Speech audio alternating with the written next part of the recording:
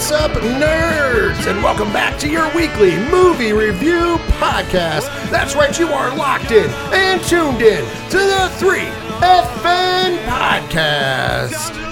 Of course, we are coming to you from the 8122 Production Studios at Dragon Master Games.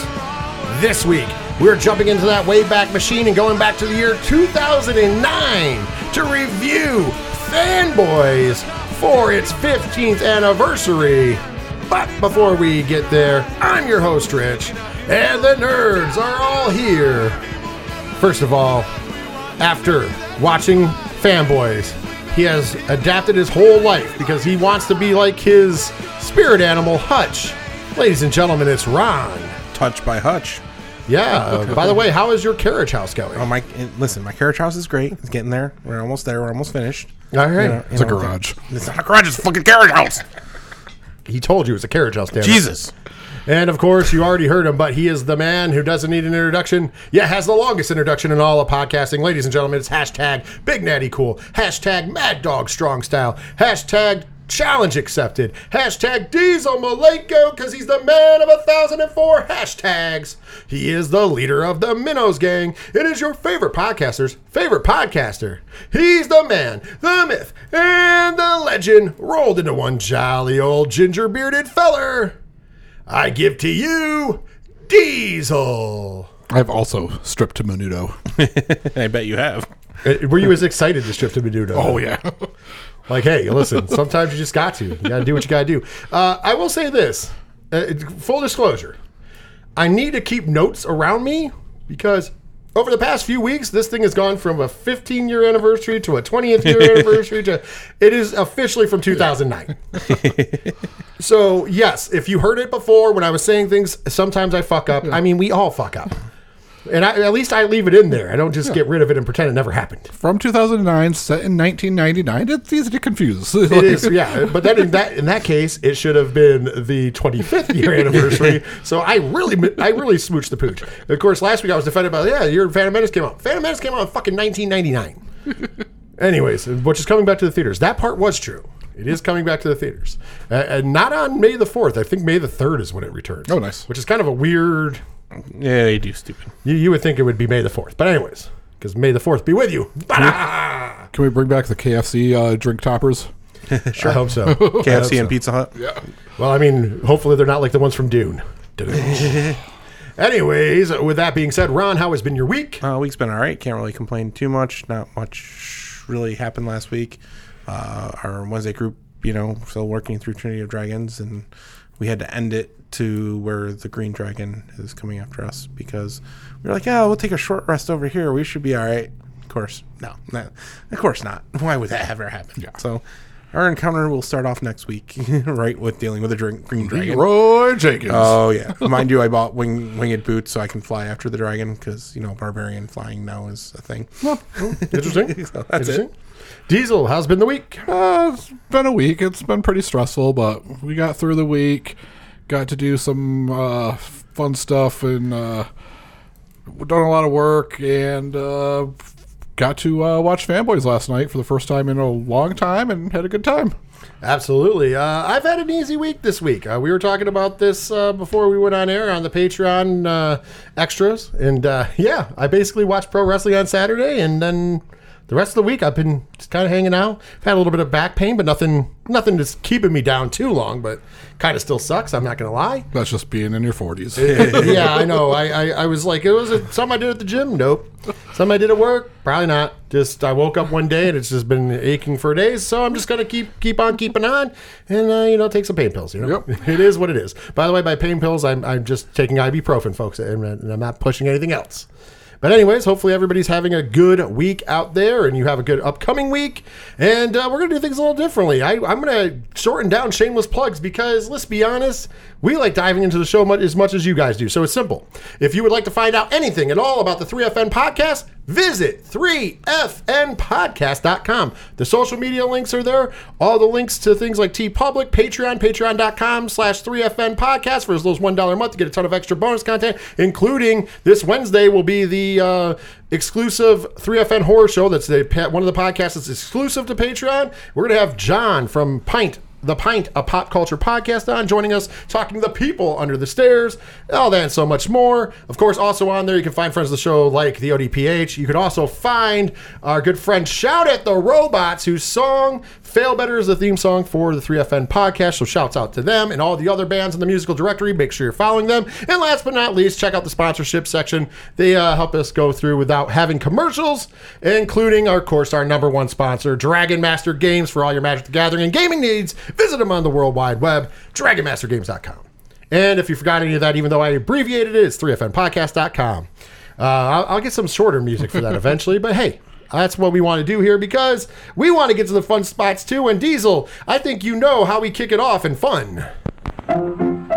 Let's all go to the lobby. Let's all go to the lobby. Let's all go to the lobby to get ourselves a treat. Welcome to Diesel's movie Triple Stuff. Coming in this week at number 5, Migration for its 10th week with another $3 million. 10 weeks and still making money. Coming in at number 4, showing that word of mouth means nothing, Madam Web pulled in another $6 million. Well, I mean, it was a big, not that big of a drop off, but still, because it wasn't a large, but still, somebody had to, that's still kind of, Listens to your friends, people. When they say don't go see it, don't waste your money. It was a slow week, though. Yeah. Coming in at number 3, debuting Ordinary Angels was $6.5 million. That's a movie based upon Diesel's life. Mm-hmm.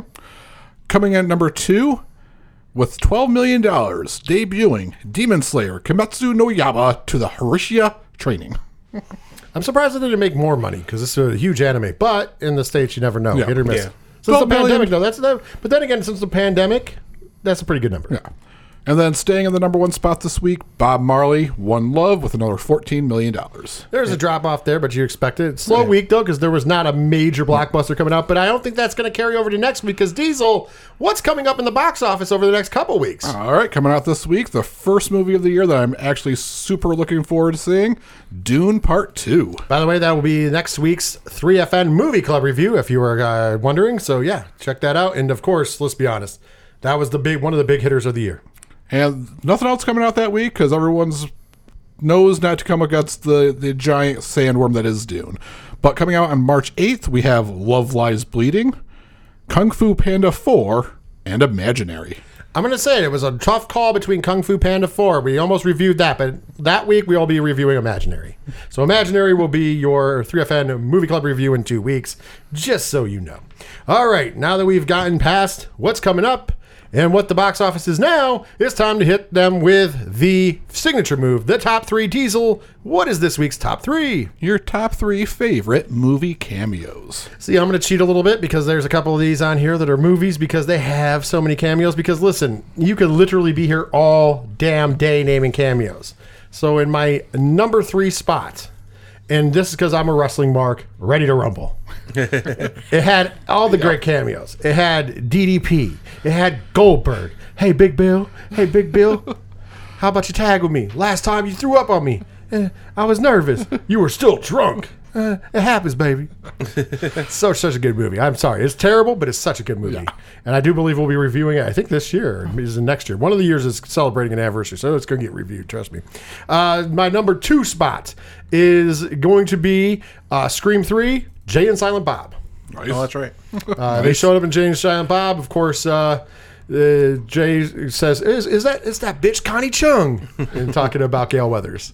And then, last but certainly not least, speaking of which, because I am a fanboy, and of course this leads us into fanboys, I'm going with Jay and Silent Bob Strikes Back.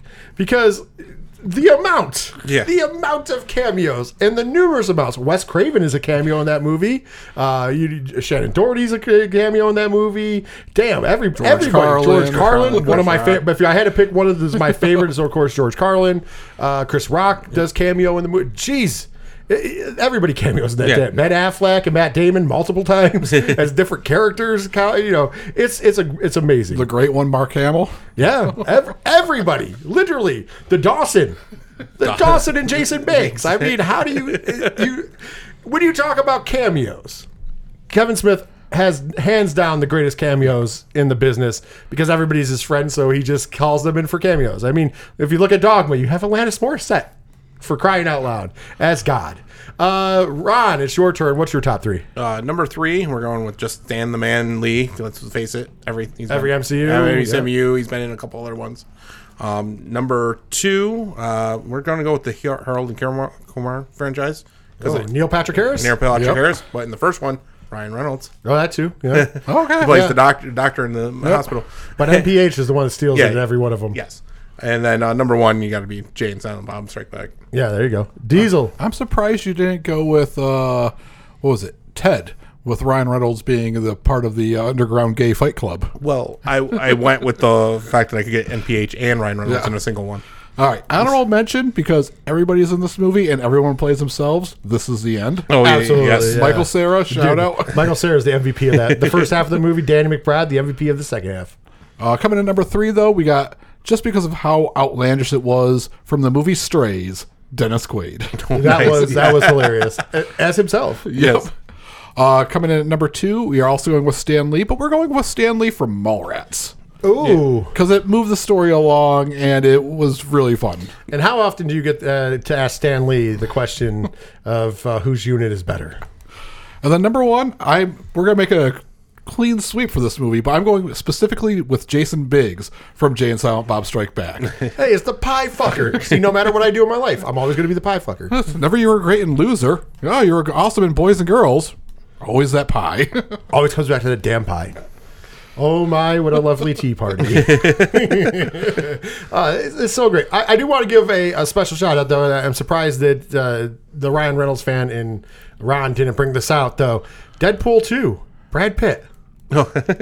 he was invisible, but it was really Brad Pitt. Like they in the scenes, the cutout scenes, it was Brad Pitt. Yeah. He actually showed up to dress in a Green Man suit and be invisible. Gotta love it. Yeah, in the interview, he's like, I said, Ryan Reynolds called me up and said, he made this part for me. And I said, yeah, sure, why not? Or, I couldn't consider, speaking of Kevin Smith, I almost talked about Guy Lapointe, but that's not a cameo. That's a full-on role. But Guy Lapointe, I love how they stuck to the gimmick, though, because at the end of Tusk, Guy Lapointe was played by Guy Lapointe.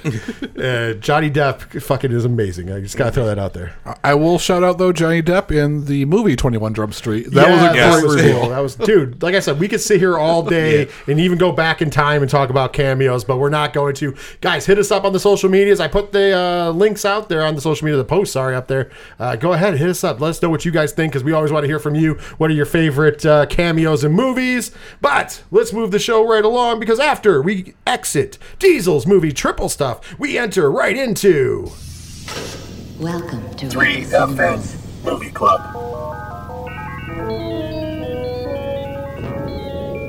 Refreshments are available in the lobby. And please, keep our theater clean by disposing of trash in specified containers. And remember, gift certificates are available for any special occasion. Enjoy the show.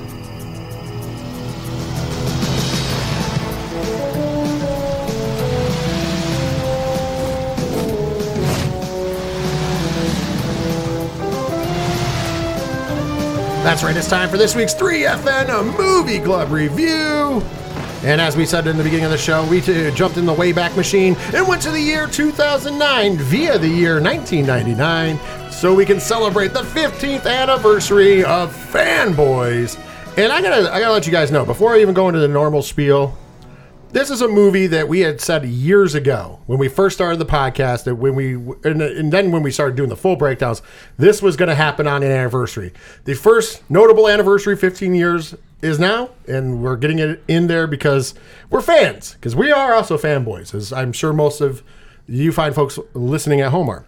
So with that being said, if you need a little reminder on how we do things for older movies, or this is your first time joining us here at the 3FN Podcast, if it's your first time, thank you for stopping by. Hopefully you'll go back and listen to some older reviews. And on top of that, let's stay with us and listen to some of the newer reviews, because we got a really big 2024 coming up. But for older movies, we do not do the break in the middle. We just go through because, mind you, this is 15 years old. So we set it up in the still kind of a spoiler-free and spoiler section, because we open it with Diesel's spoiler-free synopsis, like we do every every week. I hit you with the stats, including who made the movie and who starred in it. And then instead of going to the thumbs up, thumbs in the middle, thumbs down recommendation, we don't do that and we don't go to the break. We just give you a quick abbreviated warning of saying, hey, we're now going into the full spoiler review. And then we dive right into that review. And before giving the scores from around the internet by playing the game, and then finally giving our scores. So, gentlemen, are you ready to talk about Fanboys? Oh, yeah. Diesel, I do believe. Man, I got a story to tell. A group of fanboys travel cross-country to break into the Skywalker Ranch to get an advanced copy of Star Wars: A Phantom Menace before one of them is going to kick the bucket. Wow, that was not really eloquent there at the end, but damn. Other than that, Fanboys was released originally on February 13th of 2009. There's two different runtimes. There is the regular version that you saw in the theaters, which was 90 minutes, and then there's the special edition version, which is 120 minutes. So it basically added on 30 more minutes to this movie. The budget for this film, $3.9 million is estimated, and let's just say it did not make money in the box office, $688,000 domestically, $962,000 worldwide, but it saw one hell of a resurgence. It is a cult classic, and it found its audience, let's just put it that way, just not in the theaters like they would have hoped to. But yeah. Anything on that bombing? No. When this came out, it didn't really make a huge splash. It was like the secondary DVD market that really brought it to people's attention, and I gave it a 5. I never remember it being in theaters, honestly. It was in and out real quick. Yeah, I don't remember it either. In 2009, we were even hanging out, Diesel, so I don't even know. I don't know why we didn't know about it in theaters, but we both saw it when it came out on Blu-ray, or DVD at the time. Aging ourselves. So now that we know that, it's time to find out who made this shit. That's right. And first of all, the director of this film, Kyle Newman. This was Kyle Newman's first movie. He would also do a movie called Barely Lethal and One Up, and he's done some TV and stuff like that. You're going to find that a lot of the people that had to go into creating this film do not have a lot of credits to their names, which is fine. Screenplay for this movie. First of all, for the story, Dan Pollock. This was Dan's first movie as well, and then he also wrote a movie called The World Without You. Next up, Ernest Cline wrote the screenplay and story for this movie. This was also his first movie. He only did one other major motion picture. That would be Ready Player One as a writer. Oh, nice. So, hey, listen, I was a fan. Next up, Adam F. Goldberg screenplay. This was his first movie that he ever did. He also did Aliens in the Attic, and he did the original How to Train Your Dragon as far as writing. But you most know Adam F. Goldberg because he is the creator of a little show called The Goldbergs, which is based on his life. Yep. Or loosely based on his life, basically. But yes, so there, I think that's pretty successful. The director of photography for this film was Lucas Etlin. First movie for Lucas, The Ghosts of Edendale in 2003. He also was the DP for the Texas Chainsaw Massacre, The Beginning, The Lincoln Lawyer, and a movie I really enjoyed, Maggie. The zombie movie with Arnold Schwarzenegger, where his daughter becomes a zombie. It's a very hard, it's not a horror film. If you haven't seen it, I suggest seeing it. It's Arnold Schwarzenegger, his daughter gets bitten and she's turning into a zombie and he's dealing with the ramifications of that. It's not a horror film per se. It's more of it really tugs at you though. It's really crazy. It's good. It's probably one of the best roles I've ever seen Schwarzenegger in. Yes. Just throwing that out there. And the last person we shout out usually on the show, the composer. And in this movie, that composer is Mark Mothersbaugh. And if that name sounds familiar, it's because he's in the motherfucking Devo. Yep. That's right, Devo's own. He's a founding member and in Devo, but he's had a hell of a career doing, and I just counted, by the way, Diesel, when you're saying huge, I just counted films. And I didn't even count all the films. Yeah. So here's what we got. And it's still going to be a list. Revenge of the Nerds 2, Nerds in Paradise was the first movie he was actually the composer for. Happy Gilmore. Yep. Best Men. I got it in there for you. See? Rushmore.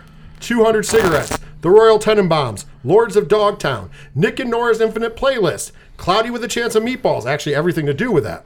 21 and 22 Jump Street.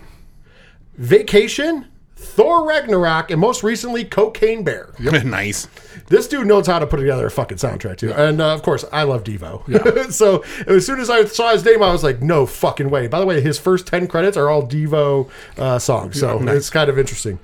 So, he's got I would say his stats are a little padded, but still, I still appreciate him. He's definitely an A-tier composer. Quite possibly, he might even be S-tier up there with John Williams with his library that he's done. Yeah, and I'm not even talking about the TV shows and the video games. Like, this guy has done so much stuff. And, of course, once again, he's in motherfucking Devo. Yeah. I even wrote that in my notes, Diesel. In my notes. I'm not motherfucking Devo. From motherfucking Devo. Whip it good. With also responsible for Rugrats. That's true. No, that's true. Well. Yes. Dude, like I said, he did a ton of stuff. If I listed all of his stuff, we'd be here all day. So with that being said, though, now that we know who made the movie, it's time to find out who starred in it. For the love of God, will someone please punch me in the face so I can see some scars? So I'm going to go through the main characters, and then we're going to give some love to some of the cameos in the movie, because there's a lot. So first and foremost, let's start right off with Dan Fogler, who plays Hutch. That's the new spirit animal for Ron. By the way, lots of Broadway credits, too. Yes. Yep. I didn't know if you knew he did a lot of musicals. But first movie was in Dumped in 2005, Good Luck Chuck, Balls of Fury, Kung Fu Panda, Taking Woodstock, Take Me Home Tonight, Europa Report. He's in the Fantastic Beasts and Where They to Find Them franchise. And, of course, he's also in Jay and Silent Bob Reboot, doing a cameo role. They're kind of a little back time to refresher, if you will. Next up is a man who made his, basically is known for being in that one Hollywood group with Seth Rogen in them. But let's be honest, he's done some great stuff, too. Jay Baruchel plays Windows. Running Home in 1999 was his first movie. Almost Famous, The Rules of Attraction, $1 Million Baby, Knocked Up, Tropic Thunder, Nick and Nora's Infinite Playlist, She's Out of My League, How to Train Your Dragon franchise, Goon, This Is the End, and the RoboCop remake to Mix a Few. Also, he's writing comic books and stuff, too, and directing horror films. So good on him. Next up, and by the way, this person in this movie definitely gave me more Parker Posey. Like, she had a Parker Posey look about it, but then again, 99 Parker Posey was huge. So I'm not crushing it, but it was Kristen Bell playing Zoe. Polish Wedding in 1998 was her first movie. Pootie Tang, Forgetting Sarah Marshall, Get Him to the Greek, Scream 4, Stuck in Love, Frozen franchise. She's Anna. That should just say it all. Of course, she was in the Veronica Mars series, but she's also in the movie, so that's why Veronica Mars is on the list. Zootopia, Bad Moms, and she's in The Disaster Artist, playing herself. Yep. And I'm sure that made Diesel happy. Next up, Sam Huntington, who played Eric in this movie. Jungle to Jungle in 1997 was his first film. Detroit Rock City, Not Another Teen Movie. Rolling Kansas, Superman Returns, Veronica Mars. He was also on the series, but in the movie. And then the movie Sully. I'll always remember that story because it was on my birthday when he landed that plane in the Hudson, and I was actually right outside of New York City when it happened.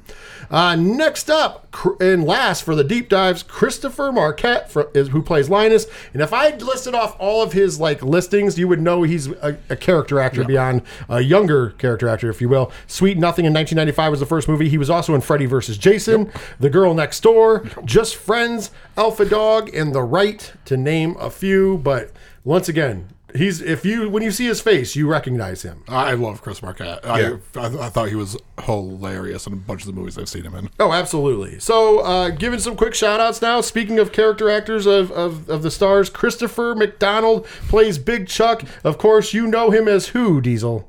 Oh, he's everybody but Christopher McDonald. Might be a pro golfer action here. Yeah. A little bit of Shooter McGavin. That's right. Shooter motherfucking McGavin in the house. You also remember from Thelma and Louise quiz show and everything else. Literally, he's done a ton. When I say character actor extraordinaire, everybody knows who Christopher McDonald is. Next up, giving a big shout out to a man who pulled double duty in this movie. That would be Seth Rogen. Actually, triple duty because he also played an alien. In that one scene, he was also an alien. So he actually has 3 roles in this film. And at one point in Junkster, he fights himself. Yes. Which is even more epic. We'll talk about it more when we're in the thing. But, of course, you know him from This Is the End. Superbad, Pineapple Express, Sausage Party, Knocked Up, you name it. He's been in it. We all love Seth Rogen. And, of course, most of us we love him the most from The League. Yep. Dirty Randy. Dirty Randy, one of the greatest of all time. By the way, I loved it when the old lady came around. He sweetened it up by saying, Dirty Randall. So, playing the chief in this movie, Danny motherfucking Trejo. And as you know, we always drop that MF for those dudes. He's Machete. He's from Dusk Till Dawn. He's in... what is he not in? We love Danny Trejo, though. And he also has a donut shop and a taco stand and everything else. And if I ever get to Los Angeles, which I should someday, I'm eating at all of them and buying a shirt from all of them because I love Danny fucking Trejo. Makes everything better instantly. Am I wrong? The Crow, City of Angels. His part was good. His part was good. That's about it. Cheech's part was also good. Cheech Marin was in that movie. That's all I would have copped to. Edward Furlong wasn't a bad crow. It just was a bad movie. All right. Speaking of people in this movie, playing Harry Knowles in this movie, Ethan Suplee. It's always nice to see Ethan Suplee. Remember the Titans, Butterfly Effect, which we just talked about, Chasing Amy, Mallrats, John Q. You name it, he's there. You got to love him. Playing Judge Reinhold. And I love how they set it up. Like, don't make fun of his name. Billy D. motherfucking Williams, baby. And as we all know, Billy D. Williams is who? Who is Billy D. Williams? Wow, Lando Ron. Carlos. No. Lando Calrissian, that's nothing. He was a spokesman for Colt 45. Yeah, I love both of those. But Ron, I can't believe Lando. He is. I was thinking Danny Glover. Sorry. I just got to shake my head at you, sir. Shake my head. Playing himself, William motherfucking Shatner, baby. Captain Kirk himself. By the way, I love it when the Trekkies are chasing them down. They never release. They don't sell that William Shatner's there. They could have met their idol and their hero. He's standing right there. Playing a doctor in this film, Princess Leia herself, the late great Carrie Fisher. Awesome to see her in it. And there's another. I don't know if you caught this, but in the THX security guards, one is Ray Park. Yes. Yeah. So Ray Park, of course, the legendary Darth Maul, not to mention Toad from X-Men and et cetera, but let's be honest, he is always going to be Darth Maul to us. And he's always reprised that role, whether it be voice or in character, in person. Love it. By the way, all the THX, and I have to say it slower because I'm going to do, we're all people because we also got to see Craig Robinson, Will Forte, Noah Segan, and Lou Taylor Pucci, who played Boba Fett as well as a THX. Some guys pulled double D. Yeah. And I purposely left this for last, but there was a set of guys in this movie, a pair to be exact, and they are just listed as guy at gas station for both. And that is the legendary Kevin motherfucking Smith and legendary Jason motherfucking Mewes. Of course, Jay and Silent Bob, although they're not playing Jay and Silent Bob, but we'll talk about it more in the during the actual review of the show. So, wow. Talk about a cast, and that was hard to get through. You know, George Lucas should have made an appearance. He should. Yes. He's on the phone. He's on the phone. He should have made an appearance. You can hear his beard. By the way, you know who's not listed in the IMDb credits at all? Who is definitely the lead of that scene? One Danny motherfucking McBride. Yep. So other than the fact that he pissed me off with those Halloween movies, I love me some Danny McBride other than don't write horror films anymore. No. Please. Thank you. Now that we're saying. But he is not listed on IMDb for that role, which is crazy because he's got the speaking role. Yeah, he's like the head honcho when it comes to the security. Which I would believe that.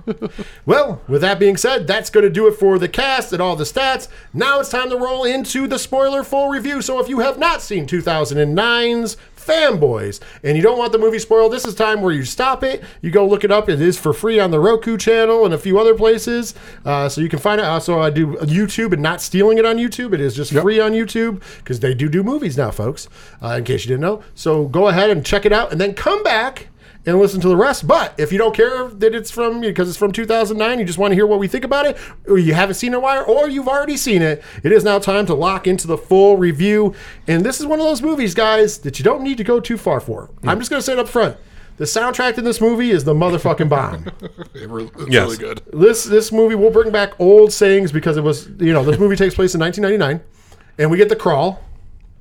And we open up at a party, which a lot of these people looked a little old for that party. But it was also 1999. Well, it was 1999, and it wasn't a high school party because we find out that our four friends graduated high school 3 years ago. So it's a college-age party. Yes. So anyways, we get introduced as our three of our characters come in dressed as stormtroopers, one as Darth Vader, and then we see our other character who has not been around them very often lately because he's a bitch. No, I'm joking. Eric, and he's talking to Zoe Zoe by the punch bowl, who she's a blue period. Yeah. Get it?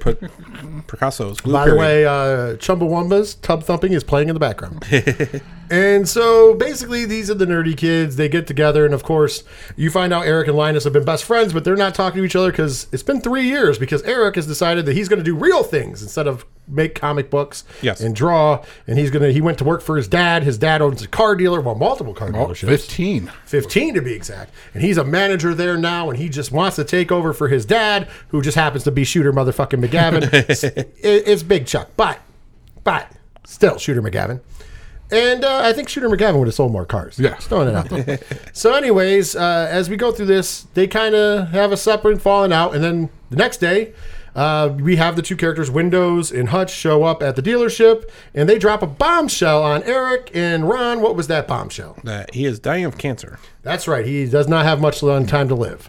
And they had joked the day before. Well, they didn't joke. Kind of talked about breaking into Lucasfilm to steal the new movie. Because finally, after years of not having a Star Wars movie, Episode 1, The Phantom Menace, was coming out in 6 months and some change as the countdown was going. But we could steal it now, and we could see it, and everything like that. So basically, Eric is in this crossroads, Diesel, right? What's he going to do? Is he going to go and be with his friends, or is he going to go because it gets dropped on him by Big Chuck that he's handing over the entire empire? He even gives him the cowboy hat. Try it on. Try it on. It doesn't fit, but try it on. So here we go. And he decides, maybe I should go see my friends, and maybe I should make the decision. And they decide to go on the epic road trip to basically the Skywalker Ranch. Yep. And they're going to try to steal the movie.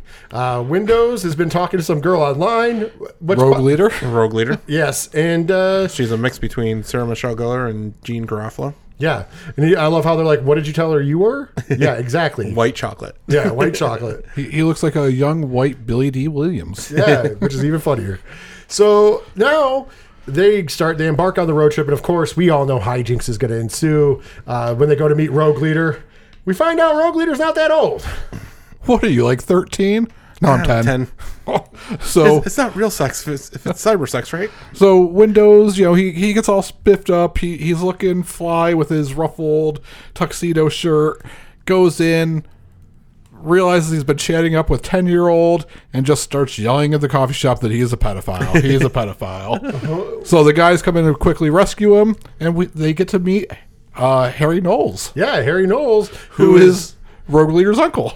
Yes, and is threatening to beat them up. Well, actually, kind of actively beating them up. And on top of that, we find out that he runs like the big website for all the news and stuff. Yeah. So he's kind of like, hey, we're trying to do this.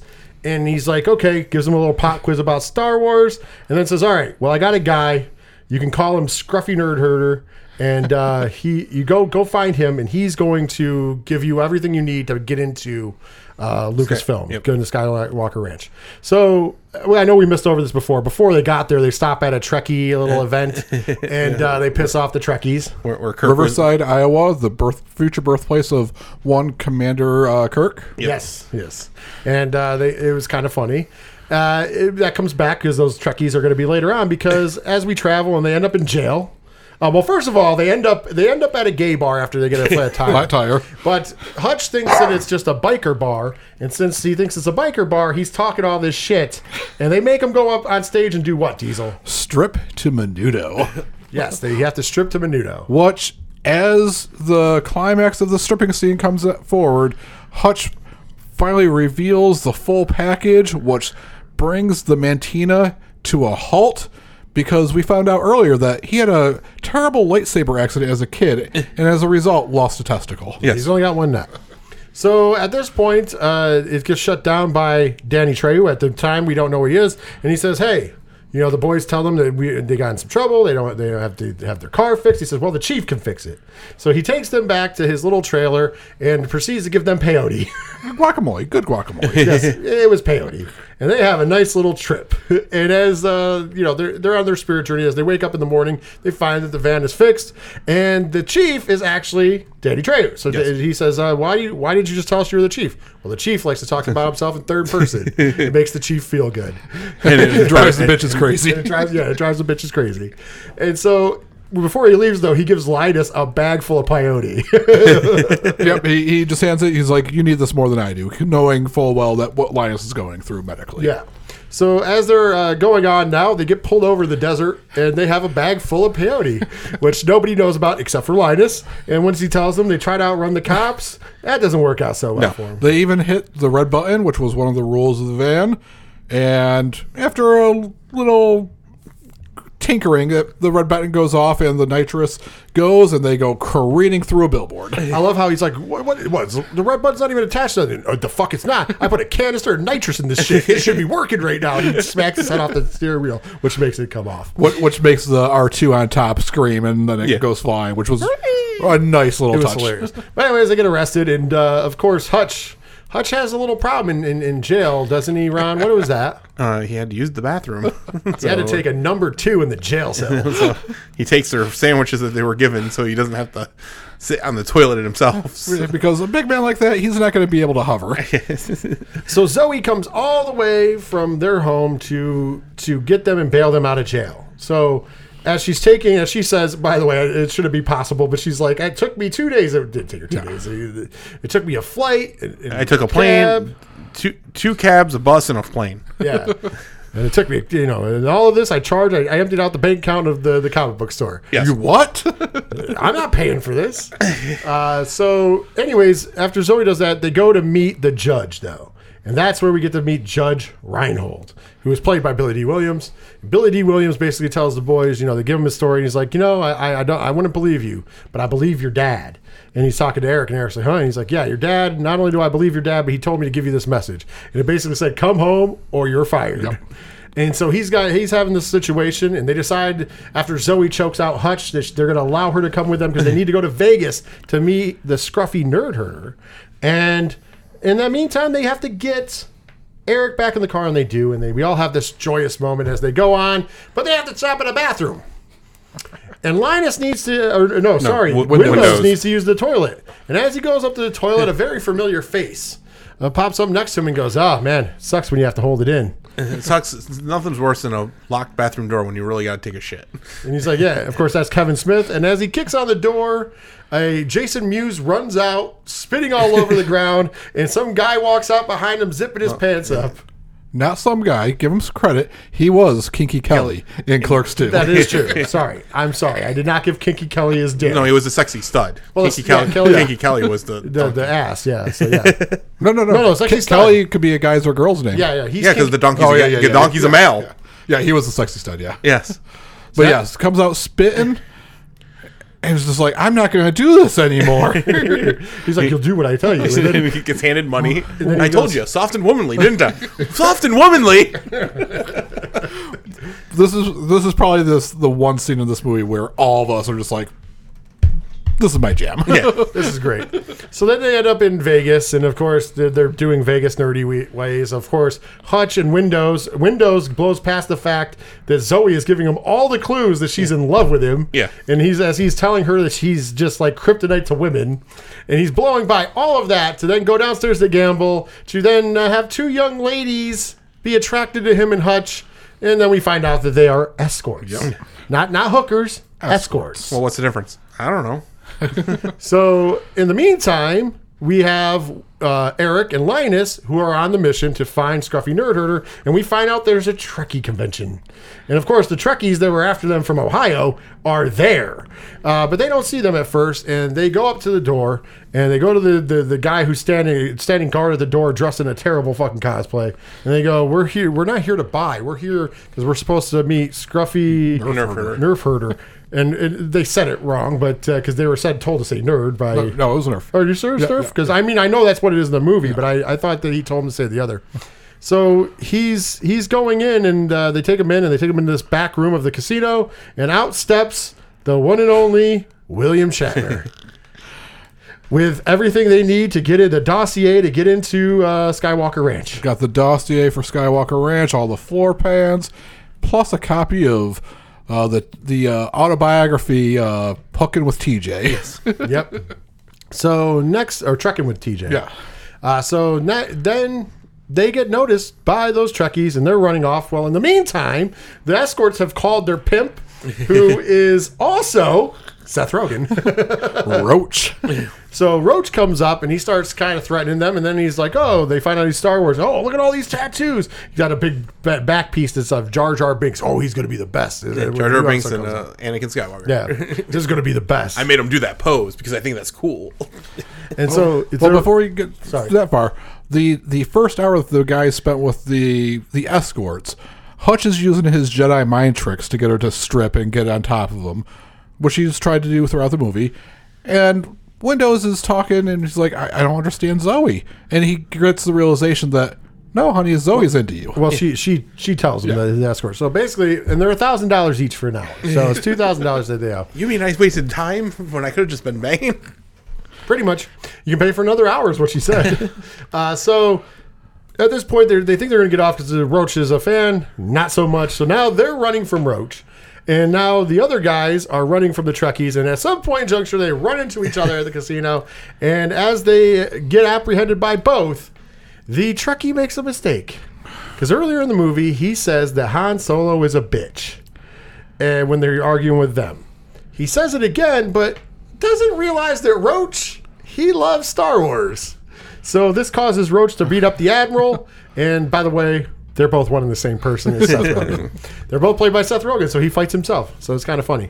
And that allows our heroes to get away. Now they have all the information, and they finally go to Skywalker Ranch. Well, we got the quick little detour, because as they're getting out from the parking garage, Zoe moons them, but they realize that the door had slid open, and they've lost Linus. Oh, yeah, I forgot. And they end up at the hospital. And that's where we get to see Carrie Fisher as the doctor. Says that you need to take him back home because he's not in good shape. He is very sick. And basically, they kidnap him from the hospital. They decide their plan is so they get to Skywalker. They break into Skywalker Ranch. And at that point in juncture, hilarity ensues. Because they find their way into the vault very easily because they got all the passes and everything from William Shatner. Because he can get anything he wants. And they came prepared with a grappling hook. Yes, and I love how like they find all the Star Wars stuff, and then they find the Indiana Jones stuff, and they're like, oh, here's the book from Willow. Anybody remember Willow? Didn't think so. But it's hilarious. And then the security comes. And by the way, all the security dressed like the T-1000. It was great. You make us wear the mask. No, it's just part of the outfit. Just stop. And as they run away from security, eventually they get thwarted and caught. And that's what leads them into a room where the head of security, played by Danny McBride, is giving them the riot act about how they could go to prison. And you expect me to believe this story. And so he says, we got to find out. Or so in the meantime, he gets called by the one and only George Lucas. George Lucas says, well, he believes you, but you have to pass the test. So he gives them all the tests to prove if they're nerds or not and love Star Wars. And Diesel, how does he achieve this? Because I think you have the best of this. So the first couple questions are just basic, Star Wars canon questions, which the guys are nailing easily. And then we get the big bombshell, oh, where's a woman's G-spot? To which we get, I think it was Windows, just like stammering, like, He's like, yeah, all right, I'm starting to believe you guys. But he is also impressed with Zoe's answers, who is a well-versed in the Urban Dictionary of all the weird sex moves. She's Diesel's perfect mate at this point. I don't know what he asked, but she's like, you poke her in the eye and then grab her, hook her. Hook her out and walk around the room, and that's the guiding the Marlin. The guy, yeah. Which she is just like, I love you. When she punches him. So basically they come back. He goes, well, you passed the test. You're all virgins for sure. And they're like, hey. And he's like, yeah, anyway. So now here's the thing. Mr. Lucas said that only you, pointing to Linus, can watch the movie. The rest of you can't. So they're like, okay, you go do it, because obviously he's the one sick. He goes and he sits through the movie and he comes out and they end up camping in the desert. And as they're sitting there, we have the moment between him and Eric where Eric is drawing again. He's drawing this picture of all of them. And Linus, basically they hash it out.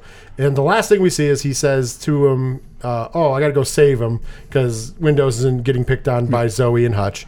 He goes, I got to go save him. You going to come up here? And he's like, no, I'm good right here. And as you see him sit there, he closes his eyes. And when the eyes open back up, it's Eric, and he's coming out of the tent. And it's 6 months later, and they're in line for the Phantom Menace. And, of course, we find out Linus has passed away.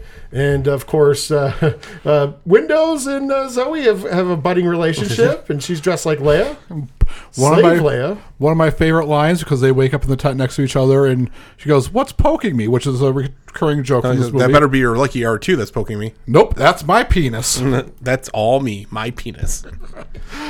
And the only person not with him is Hutch, and then they call Hutch, and Hutch is replacing the carriage thing with, he's opened up his own business. Hutch Touch. Yep, Hutch Touch. And now he meets them there in line, and as they're sitting there, we find out that Eric's writing comic books, as these two kids shit on his comic book, to which Eric's brother Chaz, who everybody thinks is a dick, comes up behind them and is just like, I feel like you were going to ask the man for his autograph, weren't you? And then of course Eric writes out, "You're a douchebag," inside his name. And he's like, now you're going to thank the man, and you're going to get to the back of the line. To the back of the line! And then they go, you know what? I love that about you. And he's like, yeah. He was like, oh, why are you here? And he's like, I'm not going to miss the wars. Yeah, this is the wars, baby. And he's like, that's what I love about you, man. And so their brotherly relationship is all connected to Star Wars as well, which is a great thing. Yeah. And then they go in the movie, and it has one of the greatest final lines I told you guys. And as they're sitting there, Hutch pulls out the beers and passes them out. They say to Linus, and they're all sitting there. And then all of a sudden, Eric looks across and he just goes, "What if the movie sucks?" And that's how the movie ends. Yeah. And I thought it was fucking ingenious. Not to mention that we've seen Phantom Menace. Yeah. But once again, it was just kind of like, all of this, what if the movie sucks?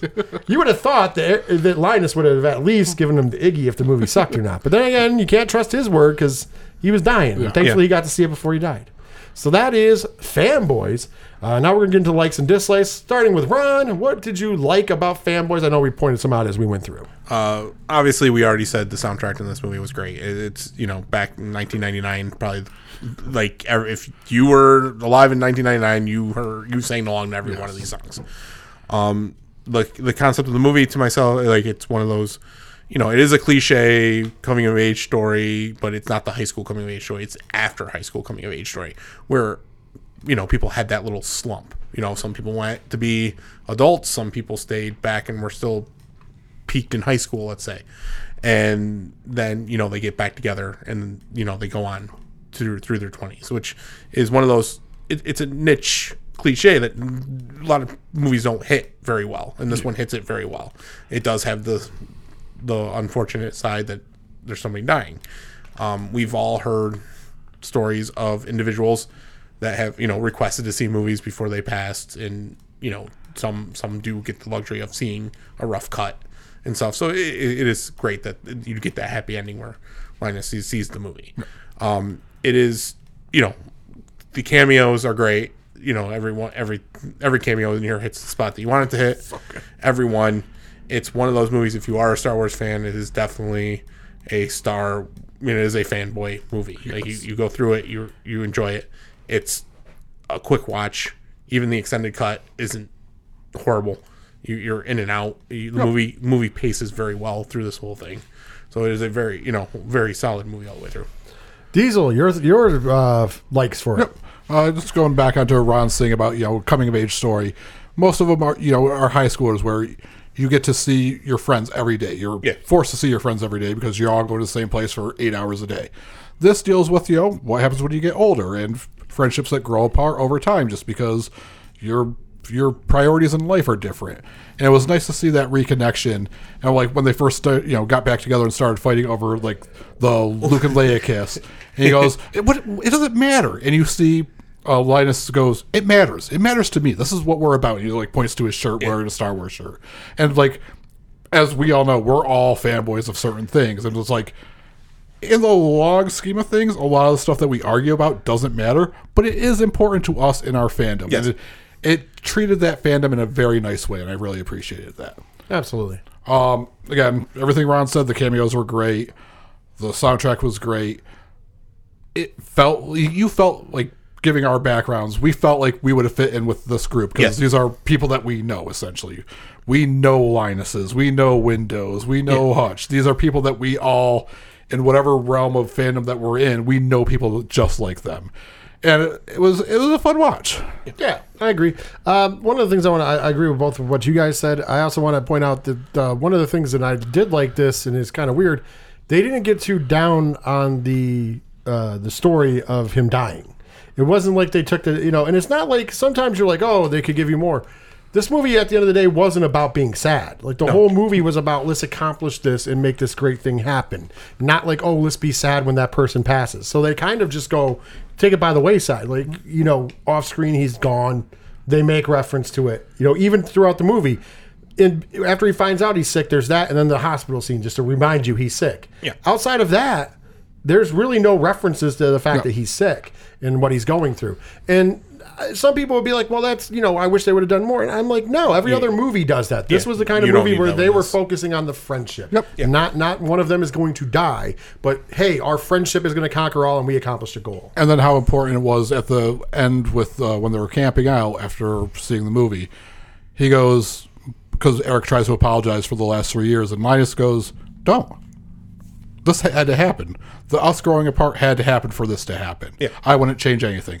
So it dealt with that dark part of the story, but it did it in a nice way and alleviated Eric of the guilt. And it was well done. And it still brings...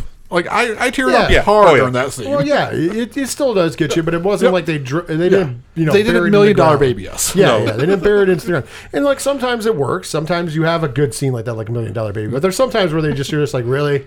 Like, this is what you guys are doing? I thought that they did a good job navigating it. I love the cameos in this movie. Like, they made sense for Star Wars fandom. I mean, obviously, Jay Baruchel's in the movie, so Seth Rogen being there, perfect, and Danny McBride. Like, obviously, those are his boys, so they're going to be showing up. But they're also nerd icons, so it works out. And, of course, if you're going to have a nerd icon movie, you have to have Kevin Smith and Jason Mewes, because...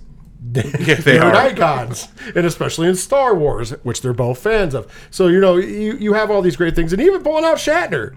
Like, who would have thought that we wanted to see Captain Kirk in a Star Wars movie? But it was perfect, because who else would give you the plans and all the credentials to break into Skywalker Ranch? And how the hell did Harry Knowles have that kind of sway to be where Shatner owes him a favor and tell Harry Knowles we're square now? Yeah. My favorite part that we did mention is Danny McBride when questioned him, did you get the information and the stuff to get in here from William Shatner? No. So even Skywalker Ranch knew it could be William Shatner. Yeah, the other part when they get the stuff when William Shatner's like, yeah, I can get anything I want. They're like, Jerry Ryan's panties? Anything. Anything. And they keep naming when you come back, they're naming more stuff. You're just like, shares a price line? Anything. He's William Shatner, damn it. He gets whatever he wants. So now, of course, with any movie, there's going to be some dislikes. We'll go in reverse order. Diesel, what were your dislikes for Fanboys? Okay, so as much as I love the cast, for whatever reason, Hutch had a weird accent that came and goes throughout the movie. Yes. And every time it happened, it kind of took me out, and I was like, I didn't know if it was bad sound mixing, but I think it was actually just the choice of him to have this weird accent that came and went. It's a very nitpicky thing, but it really bothered me throughout the movie. I'm with you. I'm going to actually agree with you, because this stuff takes me out of movies a little bit. It didn't take me out completely, but I'm just like, why are we going back and forth with this? Yeah. Especially when it's a Star Wars. Like, it's not like like if it was Willow throwing it there, then I would understand like some kind of British or weird accent. Yeah. No, we're Star Wars, brother. And then the whole Windows Zoe storyline, it was just a little too cliche for the nerd thing, where it was just like the hot girl, the nerdiest one out of them all. Yeah. It's just like didn't really need that, but it was fine. It gave us a shot of Kristen Bell at the end of the movie in the slave Leia costume. Yeah, that's awesome. So. I'm just saying, most of that movie, am I wrong? If it was 1999 legit, it would have been Parker Posey in that role. Yeah. Because she kind of like, I'm like, why does Kristen Bell look like Parker Posey for half this? Yeah. Like, because literally half the movie, because when you think of Parker Posey, you think of her in a t-shirt and jeans, and that's what she's in for most of this movie. Now, at the end of the movie, when we have the slave Leia scene, you're like, that's Kristen Bell. Yeah. But it was just kind of weird at the time. I'm just like, when I'm watching the movie, I'm just like, I know that's Kristen Bell, but why does she look like Parker Posey? Yeah. What the fuck is going on here? Yeah. Ron, any dislikes? Like the concept when she's like, the time frame of how long it took her to get there. Yeah. Like, that was a little, like, yes, it would have taken time, but like, it wouldn't have been like that. I mean, I get it. She had to get a plane ticket, fly wherever, then get in a cab or whatever. But if she was like 2 cabs, a bus, and it took me 2.5 days. Like, in the exposition of the story, it was, we get arrested, you're here. Yeah. Like, it just, there was no reason to explain how long it took her. Like, we disbelief. Like, we didn't need that line. And like you said, that's just something that kind of takes you out because you're like, wait, they're only going for a weekend, blah, blah, blah. And, fine, whatever. But it's just nitpicky. Yeah. Yeah, there's a lot of that. I'm going to agree with Diesel. The love story didn't need to be in this movie for some reason. Like, I get what they were doing. They're trying to do, like, every movie has to have the nerd guy get lucky and be with the hot girl. Because they convoluted it, too, because Hutch, goes, after she chokes him out, he's like, you're lucky I have a crush on you. Yeah. But then after, like, Windows realizes that he likes her, then you have the scene with him holding the honk if you love Wookiees sign again and doing the oh my god when they get flashed. And you're just like, well, you just kind of have something going on here. She now. flashed you once already in the movie, and you weren't paying attention because you were talking to Rogue Leader. Yeah, and the whole Rogue Leader thing. It was just like there was no reason for that, especially in the escort where when they're in.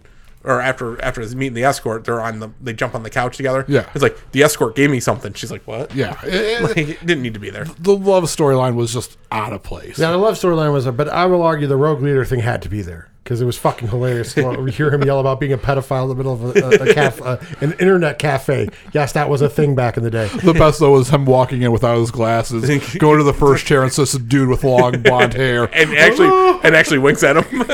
And then he finally finds Rogue Leader and puts his glasses on and he's like, so that was entertaining. It was entertaining. And then, of course, that leads to Ethan Suplee, so I'm all good.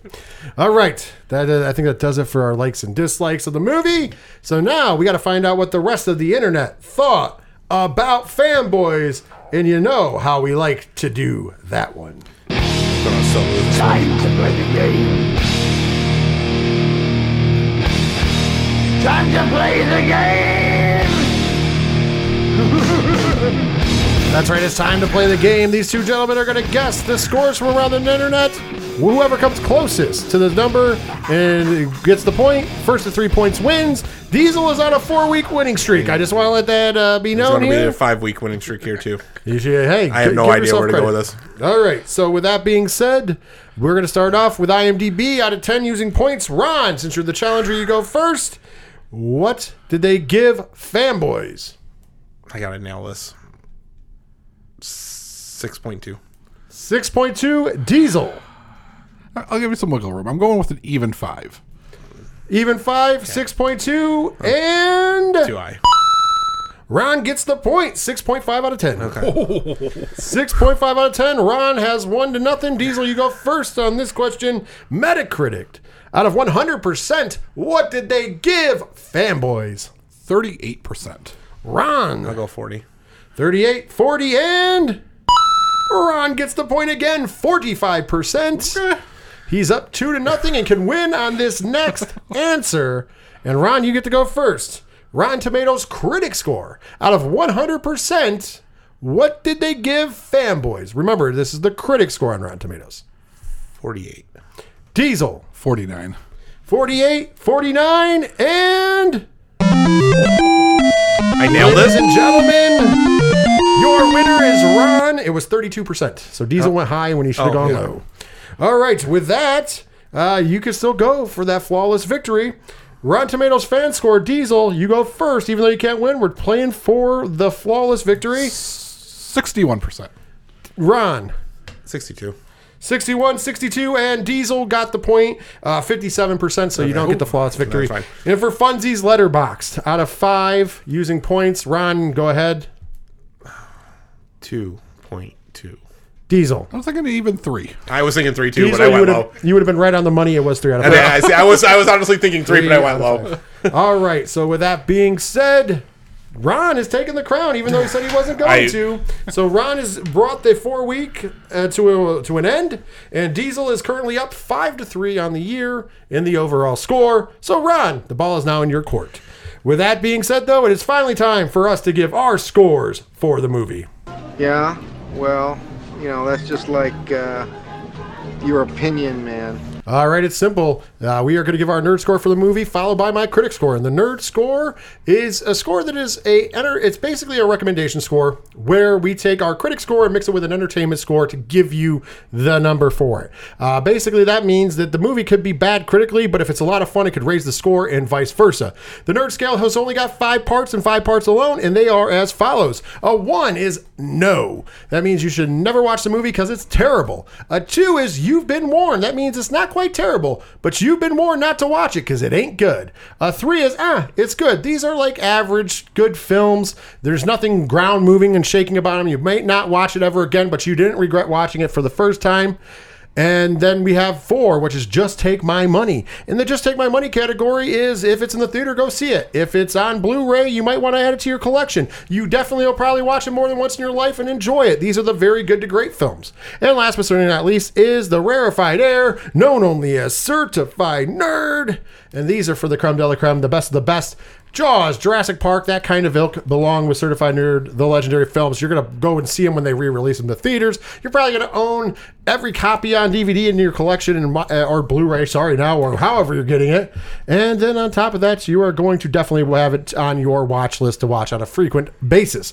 With that being said, Ron, you're going to go first. What is your nerd score for Fanboys? All right, I'm going to be honest. I'm probably the high one out of the group here because this is one of those movies that when I saw it on DVD, bought it, like, okay, let me get it because I used to just buy back in the day. Watched it. It's been in my rotation since then. Since I've owned it, since it's gone on, it's at least once a year. It is a 5 to me. Audience, say it with me. Legendary. It is one of those movies, like you said, the coming-of-age story that takes place after high school, which a lot of movies don't do. You know, it's usually the high school coming-of-age story. It is, that friends, having to say goodbye. Like, they don't push it in the movie, but it's there. It's the end of the movie. Like, it's what happens. It's the whole point of the movie, and it's a really good story about two friends that, they separated for whatever reason, getting out of high school, which happens to everybody. People, some people go work, some people go to college, some people stay home and just peaked in high school. Let's call it how it is. And it's one of those, like I said, this movie's been in my rotation since I've owned it. I've watched it at least once a year, if not twice a year. I love this movie all the way around. So I might be the high one, but you got to see this movie if you haven't, especially if you're a Star Wars fan. All right, Diesel, it is now your turn to give your nerd score for Fanboys. I'm slightly lower, but I still give it a 4. Show me the money! This is one of those great movies for the niche, for the nerd culture people.